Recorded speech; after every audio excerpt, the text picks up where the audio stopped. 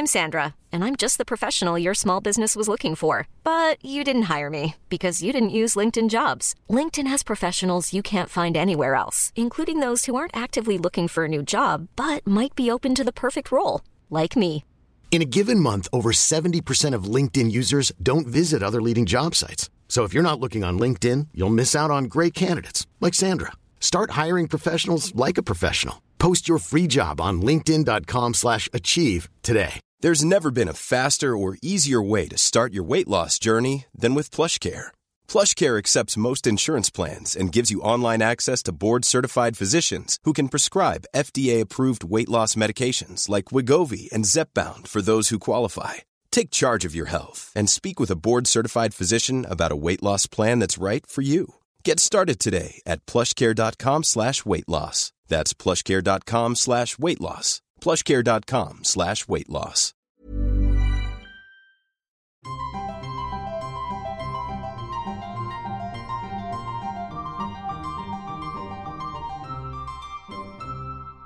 Welcome to Smarty Pants, the podcast of the American Scholar magazine.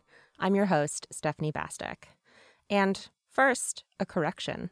This week, it's not Smarty Pants, actually. It's CSI Roman Empire. And with the help of a historian, we are going to figure out what killed our sprawling behemoth of a historical victim. And it might not be what you think. The Roman Empire's reputation precedes it. A wingspan that stretched from Syria to Spain and from the Nile to Scotland's doorstep, centuries of unbroken rule, nearly a quarter of the world's population at one point, and of course, museums and libraries worth of artistic artifacts and writings. And then it all came tumbling down. Why and how Rome fell has been a favored subject of armchair theorizing pretty much since it started teetering all those centuries ago. Somewhere on the order of 200-odd hypotheses have been proposed, according to one German historian. But we're not done yet. Into the fray comes historian Kyle Harper, the author of The Fate of Rome, Climate, Disease, and the End of an Empire. He's joining us from his post at the University of Oklahoma to advance a new theory about why and how the Roman Empire fell. Thanks for being on the show, Kyle. Thank you. I really appreciate it. So what's different about the argument that you're making about the fall of Rome? Well, you're exactly right. There's no shortage of hypotheses. In fact, there's probably more hypotheses than there is problem to explain. But what's really exciting is that over the last few years, we have new information. And we don't always get that in ancient history, although given the fact that there's great archaeology and there's always new texts being discovered and new interpretations, even ancient history is always changing. But the last few years have been really stunning. The new information that we have, thanks largely to natural scientific disciplines like paleoclimatology and like genomics, for historians has been really an unexpected bonanza of new insights. And so we can now understand things about the world that the Romans lived in that we just simply didn't know 5 or 10 years ago. And that includes new information about the history of the climate and the ways that it has varied and changed over the last few millennia. And it includes in particular new insights into biological change, the evolution of pathogens, new germs that have evolved and arrived on the scene and had an enormous impact on life and death in the Roman Empire, and really added entirely new dimensions to the way we can understand the ancient past. So what is your big argument about Rome? How have you managed to incorporate this new information into a new hypothesis about Rome's fall? The big argument is that the environment is one of the major factors in the process that we call the decline and fall of the Roman Empire. And the environment is not stable. And it's a major agent. It's a major player in history. It's not this unchanging backdrop against which humans play out their own history. The environment is part of the story itself. And environmental change has profound ramifications for the Roman Empire. That includes both changes in the climate The Romans built their empire at a period of climate history when conditions were very favorable. If you're trying to build a civilization whose economy is built on agriculture in this particular part of the world, the circum-Mediterranean region. And the Romans, when they're building their empire, benefit from a favorable and relatively stable climate. And the centuries of the Roman Empire's demise are a period of climate change, of turbulence, of disturbance in the climate system. And we can even have enough resolution to really focus in on some specific moments when specific episodes of climate change really undermined the project of Roman Empire. So that's part one of the big picture argument. And then part two is new germs, that the evolution of new bacteria and new viruses is a profoundly destabilizing force. And the Romans were always unhealthy. They lived in an underdeveloped society, and it's easy for us to look at the monuments of Roman imperialism and to forget that they lived in a world that was almost unimaginably different in terms of the experience of life and death, of health and disease. Average life expectancy was always very low. But then the kind of background of diseases that infect the Romans changes with the arrival of new pathogens, like quite possibly the smallpox virus and absolutely certainly the plague bacterium, a bacterium called Yersinia pestis, whose arrival in the Roman Empire in the 6th century is one of the most important factors of change that among its consequences includes the fall of the Roman Empire. It seems like the study of history has now expanded into being paleobiology and paleogenetics and paleo pretty much everything under the sun.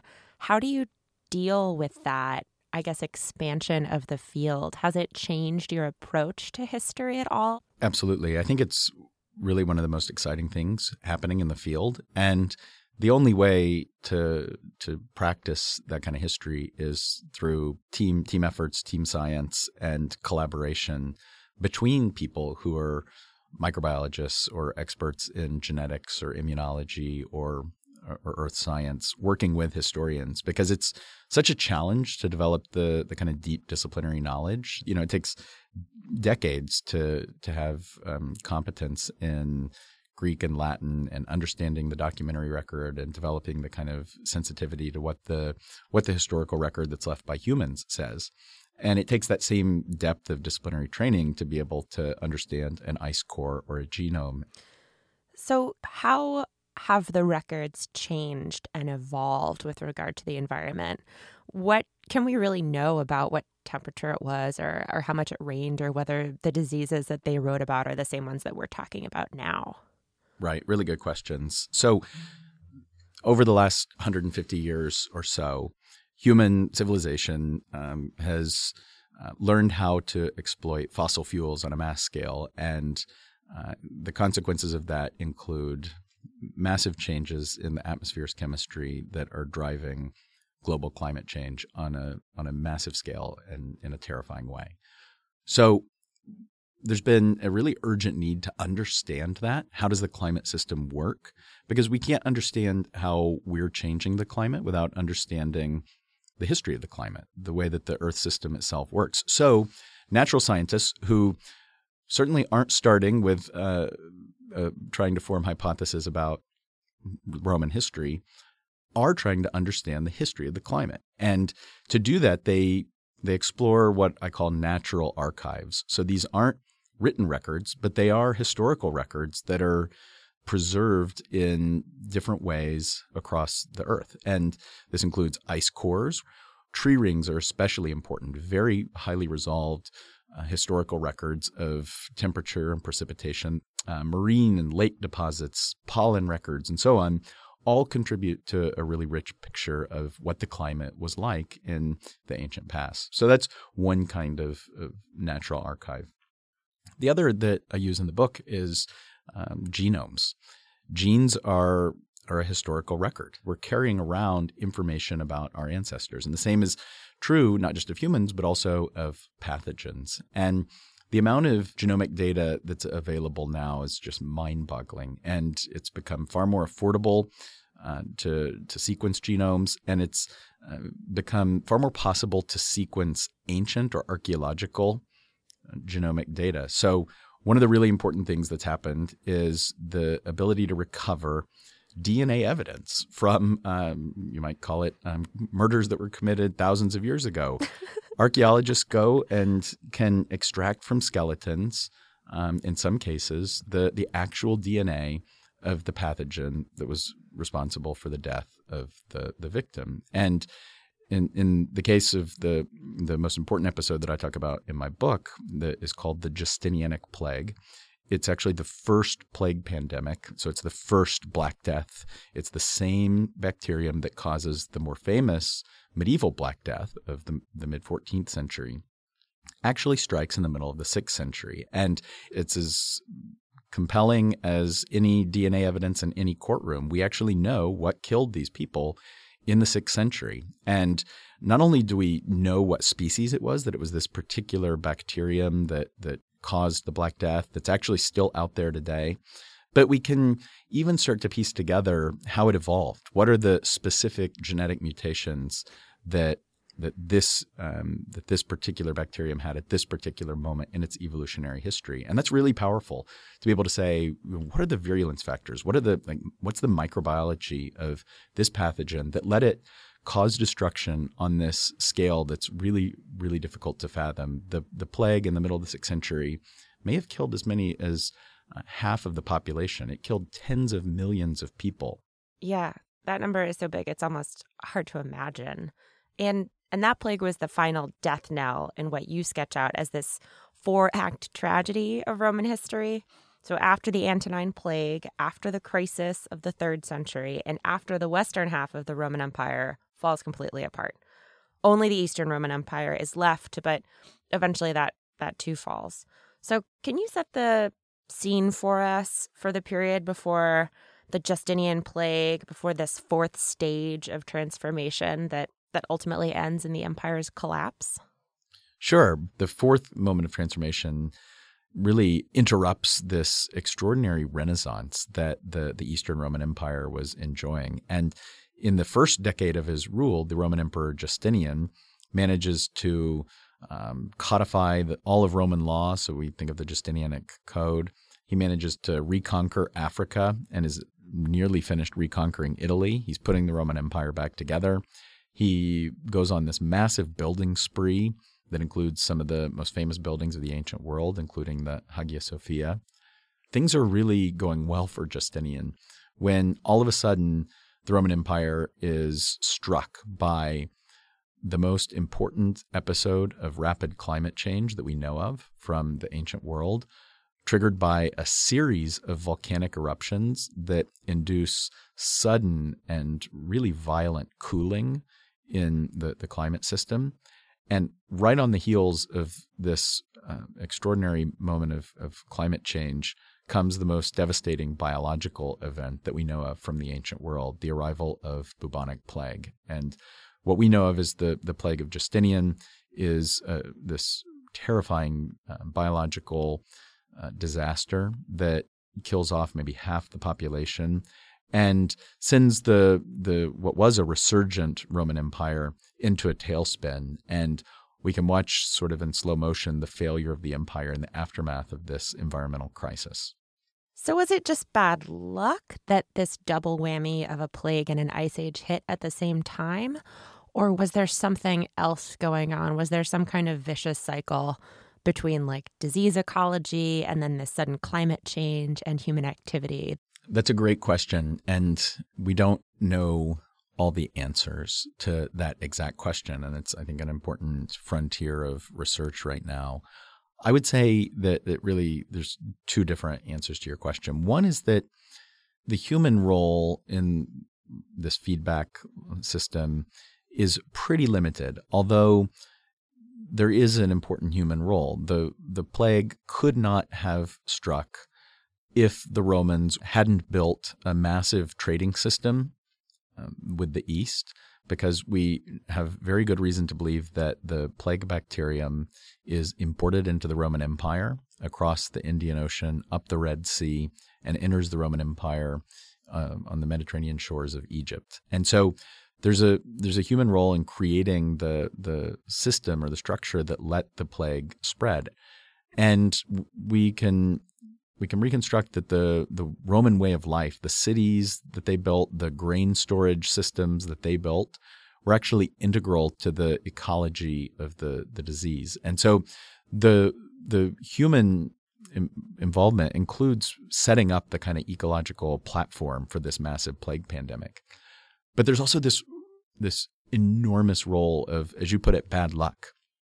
The Romans don't cause the episode of climate change. Volcanic eruptions do, and it has nothing to do with human activity in this case.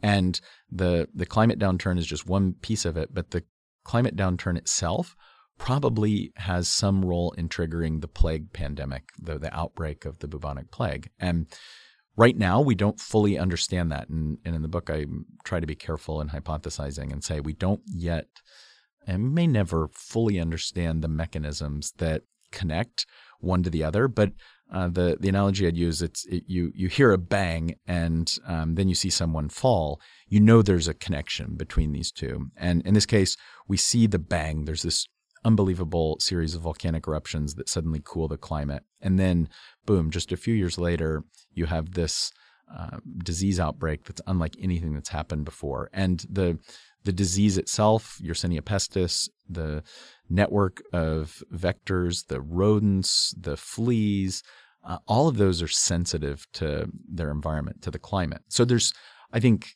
everyone suspects that there's some relationship between the climate event and the biological event, but it's an open question exactly how that mechanism works. What I think we can say is that there is a human role. There's a feedback between the global system that the Romans had built, their food system, the way that creates an ecology that's conducive to the plague. And then there's this really extraordinary role of sheer luck, of bad luck, of fortune. So your book is a work of history, and you know what they say about it repeating. So what kind of parallels do you see to our own time with rapid globalization, imperialism, and climate change converging on a worldwide scale? Well, it's a hard question, and our world is very different from the world of the Romans. Climate change in our world is driven by human activity and not by essentially natural processes.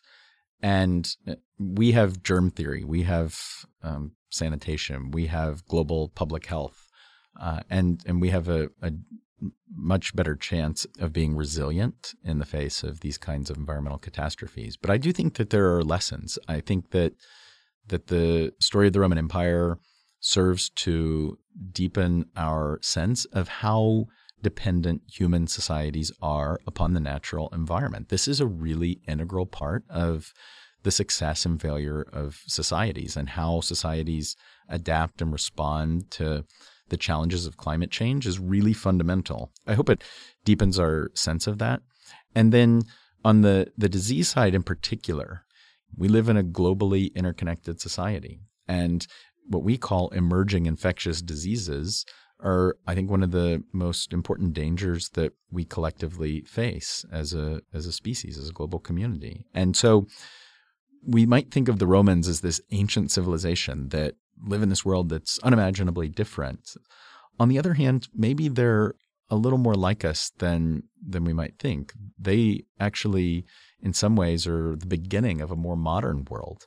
They are becoming globally aware. They are building connections between societies that let emerging infectious diseases travel further and faster than they ever had. And what is absolutely the same about the world of the Romans and the world that we live in is that evolution is constant and it's very dangerous. And the Romans fell victim to what was essentially random evolutionary tinkering with the genomes of viruses and bacteria. And the unintended, unforeseeable effects of those evolutionary changes ultimately overwhelmed their capacity to withstand them. And those same processes are happening today.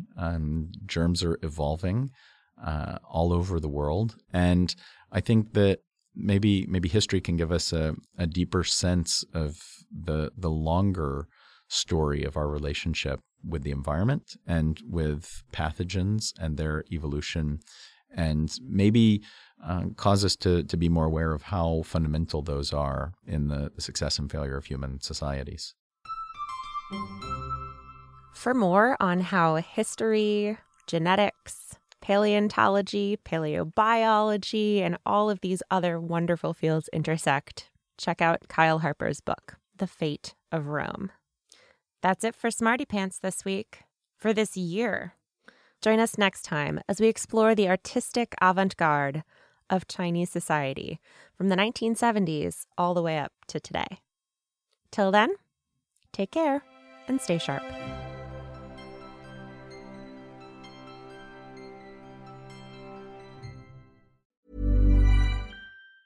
Ever catch yourself eating the same flavorless dinner 3 days in a row? Dreaming of something better? Well, HelloFresh is your guilt-free dream come true, baby. It's me, Keke Palmer. Let's wake up those taste buds with hot, juicy pecan-crusted chicken or garlic butter shrimp scampi. Hello Fresh. Stop dreaming of all the delicious possibilities and dig in at HelloFresh.com. Let's get this dinner party started. When you make decisions for your company, you look for the no-brainers. And if you have a lot of mailing to do, Stamps.com is the ultimate no-brainer. It streamlines your processes to make your business more efficient, which makes you less busy. Mail checks, invoices, legal documents, and everything you need to keep your business running with Stamps.com. Seamlessly connect with every major marketplace and shopping cart. Schedule package pickups and see your cheapest and fastest shipping options from different carriers, with rates up to 89% off USPS and UPS rates. And with the Stamps.com mobile app, you can take care of mailing and shipping wherever you are. Make the same no-brainer decision as over 1 million other businesses with Stamps.com. Sign up with code PROGRAM for a 4-week trial, plus free postage and a free digital scale. No long-term commitments or contracts. That's Stamps.com. Code PROGRAM.